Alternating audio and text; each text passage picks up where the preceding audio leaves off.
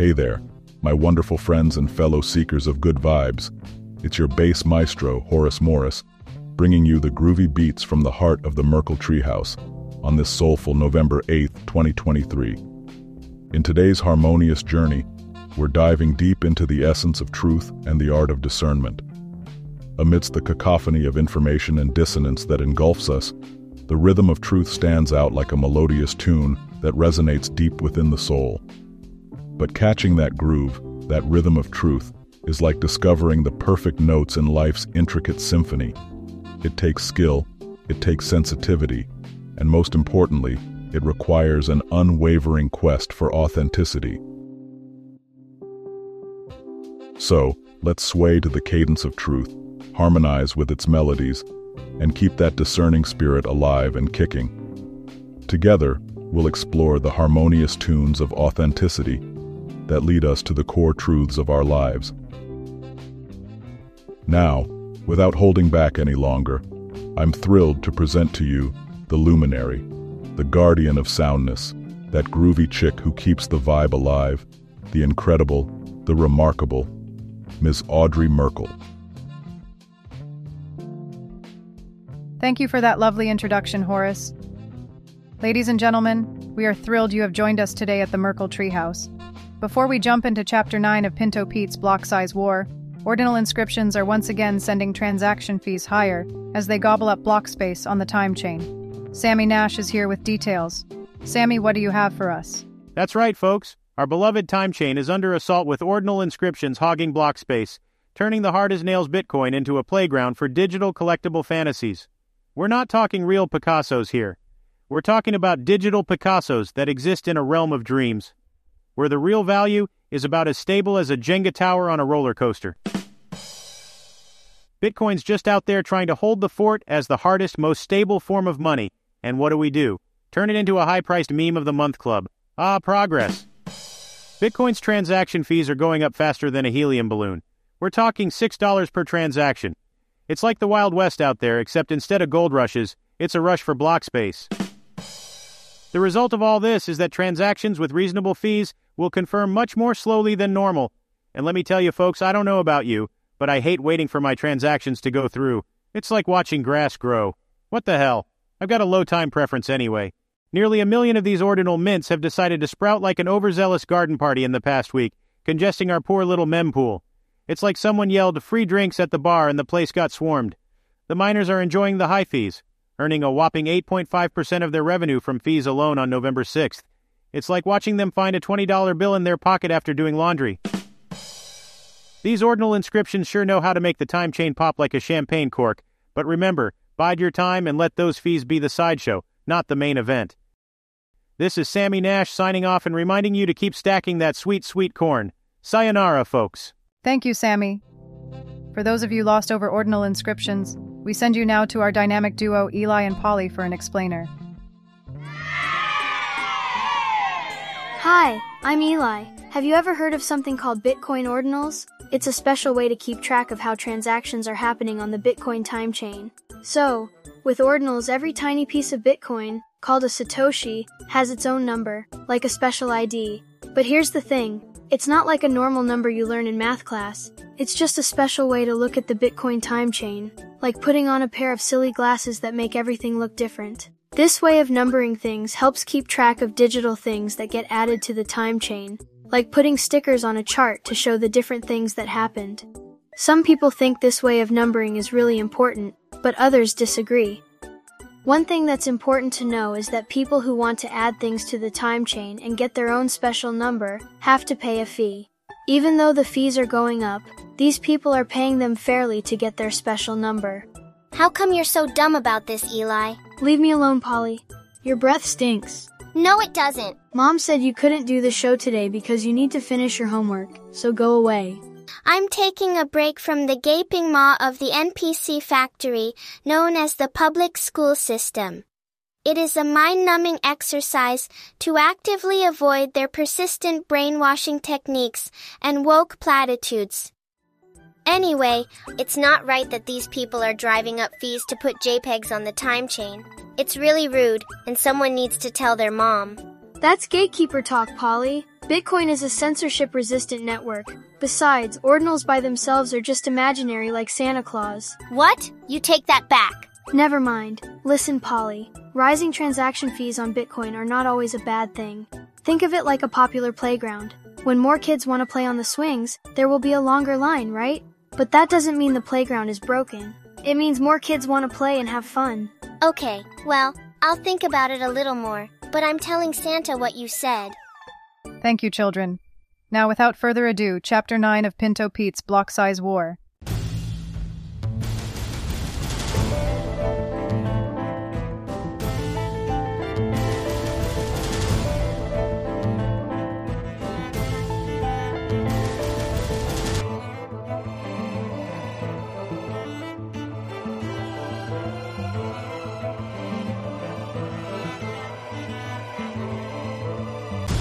Chapter 9.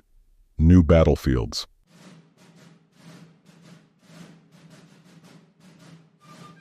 On March 17, 2017, a significant date in this ongoing saga, a collective of major exchanges, including Bitfinex, Kraken, and Bitstamp, delivered a pivotal blow to Bitcoin Unlimited.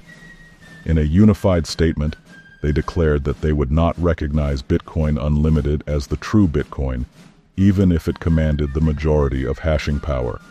They further stipulated that any implementation leading to a fracture in consensus must incorporate replay protection.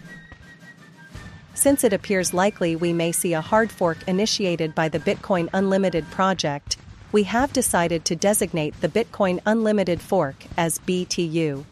The Bitcoin Core implementation will continue to trade as BTC, and all exchanges will process deposits and withdrawals in BTC even if the BTU chain has more hashing power. Some exchanges intend to list BTU, and all of us will try to take steps to preserve and enable access to customers' BTU. However, none of the undersigned can list BTU unless we can run both chains independently without incident. Consequently, we insist that the Bitcoin Unlimited community, or any other consensus-breaking implementation, build in strong two-way replay protection. Exchanges. March 17, 2017. You see, when the exchanges were hollering for strong two-way replay protection, what they meant was they wanted the format of transactions to change on the new coin. This change would make sure that the same transactions wouldn't be played out on both chains once the split happened. Why? Well, it was to help the exchanges do their duty as keepers of folks' assets, making sure they didn't get tangled up in the chaos. This also meant that Bitcoin wouldn't need to gamble on a chain reorganization as users were running different versions. It would neatly split them chains in two, and both could go on their merry way without causing too much fuss. In a definitive move, trading platforms delineated their stance. Despite the large blockers' hopes, these platforms categorically labeled Bitcoin Unlimited as an alternative coin, distinct from Bitcoin. Furthermore, drawing insights from the Ethereum Classic situation, they made it clear that Bitcoin Unlimited would not be supported if it lacked replay protection. Then, on March 18, 2017, just a day after the exchange announcement, Bitfinex introduced futures contracts for Bitcoin Unlimited versus Bitcoin Core. These contracts had a critical and enduring impact on the block size war. Bitfinex permitted users to bifurcate their Bitcoin into two tokens, BCC symbolizing Bitcoin Core and BTU representing Bitcoin Unlimited. Both tokens were freely tradable for Bitcoin on the Bitfinex platform, allowing investors to assert their stance with tangible investments. Well, folks, this was a mighty shift in the battle. It went from just being folks hollering at each other to real money on the line. You see, some of them large blockers always felt like they were in a bit of a bind. They thought most folks were on their side, and they'd win if they could just put their money where their mouth was. Let the market decide, they'd say. And now finally we got ourselves a market, at least a little bit of one. Most folks had good things to say about this, and they liked the idea. The only downside, and it was a big one, was if you wanted to bet on this situation, you had to trust Bitfinex with your money for about 9 months. Now, Bitfinex hadn't had the best track record with some major hacks in their history. As for the price of that Bitcoin Unlimited token, well, it never got above 20% of the Bitcoin's price.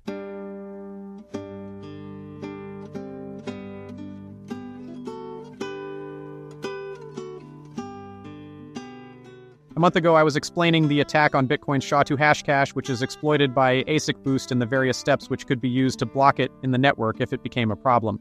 While most discussion of ASIC boost has focused on the overt method of implementing it, there also exists a covert method for using it. As I explained one of the approaches to inhibit covert ASIC boost, I realized that my words were pretty much also describing the SegWit commitment structure. An incompatibility would go a long way to explain some of the more inexplicable behavior from some parties in the mining ecosystem, so I began looking for supporting evidence. Reverse engineering of a particular mining chip has demonstrated conclusively that ASIC boost has been implemented in hardware. Gregory Maxwell, Bitcoin developer, mailing list, April 5th, 2017. Gregory Maxwell's accusation struck at the heart of the debate, challenging Bitmain and Jihan Wu's opposition to SegWit. The allegation was grave. Bitmain purportedly concealed an ulterior motive. According to Maxwell, the company allegedly uncovered a clandestine mining optimization, a proof-of-work shortcut. The catch was that it wouldn't function if blocks included SegWit transactions. Well, now it looked like the beans had been spilt. It seemed Bitmain opposing SegWit was not just because they thought it was too complicated or needed leverage for a hard fork, but also because they wanted to protect Bitmain's profits. 2 days after Gregory Maxwell's allegations, Bitmain hollered back. Bitmain has tested ASIC boost on the testnet, but has never used ASIC boost on the mainnet as implied in Gregory Maxwell's proposal. We ask conclusive proof from whoever claims this to be false, because such baseless claims are toxic for the Bitcoin space. Bitmain holds the ASIC boost patent in China. We can legally use it in our own mining farms in China to profit from it and sell the cloud mining contracts to the public. SegWit is not running in production because the conditions made clear in the Hong Kong agreement have not been met. Gregory Maxwell's recent proposal suggests to make ASIC boost more difficult. The result of this would be a loss for the patent owners and the Bitcoin protocol. The patent owners will get nothing and Bitcoin protocol will become more complicated. The Bitcoin community suffered a grave misfortune when Maxwell led the coup against Gavin Andresen and removed his GitHub commit access. It is now incumbent upon us as a community to figure out how to find a new core developer group that does not busy itself with attacking one of Bitcoin's largest investors, Vir, one of its largest exchanges, Coinbase, and its largest mining equipment provider, Bitmain. Bitmain blog post, April 7, 2017. While Bitmain refuted the utilization of covert ASIC boost, an admission regarding their possession of a covert ASIC boost patent heightened skepticism among small blockers about their assertions. Meanwhile, the large blockers had already shifted away from supporting SegWit, exhibiting minimal comprehension of the matter at hand. However, Jihan Wu's stance wasn't the sole concern for core developer Gregory Maxwell. His vigilance extended to other significant figures within the large block faction. As you might be aware, Craig Wright has started up a new round of scamming. I believe this time around he is seeking to pull in funding from investors in Asia who are too technically unsophisticated to see through his fraudulent claims. His scams divert funding that might otherwise flow into the legitimate cryptocurrency industry, make our work look like a scam, and risk encouraging further state action which would be adverse to our interests. We disagree on many things, but I hope we can find agreement to act in concert to protect Bitcoin's reputation. Would this be something you might consider supporting? Gregory Maxwell. Email sent to Roger Ver, April 14th, 2017. I don't think Craig is a scammer. I think he is Satoshi, but deserves his privacy if that is what he wants. Roger Ver. Reply to Gregory Maxwell. April 17th, 2017. As the conflict between small blockers and big blockers persisted, the reverberations of the block size war transcended the confines of the Bitcoin network and extended their impact to another cryptocurrency community. As a means to allay the doubts of those skeptical about the SegWit solution, aiming to expand block capacity, a strategic decision was made to initiate its implementation on Litecoin first.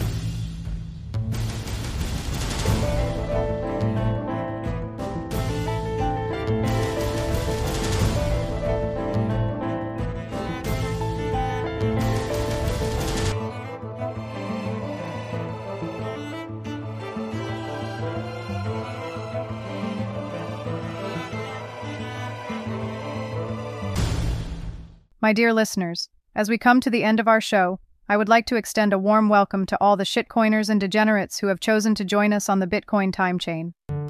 While it is true that you are free to participate in this network if you pay the fees, I must emphasize that NFTs are nothing more than crypto self-gratification, regardless of which chain they reside on.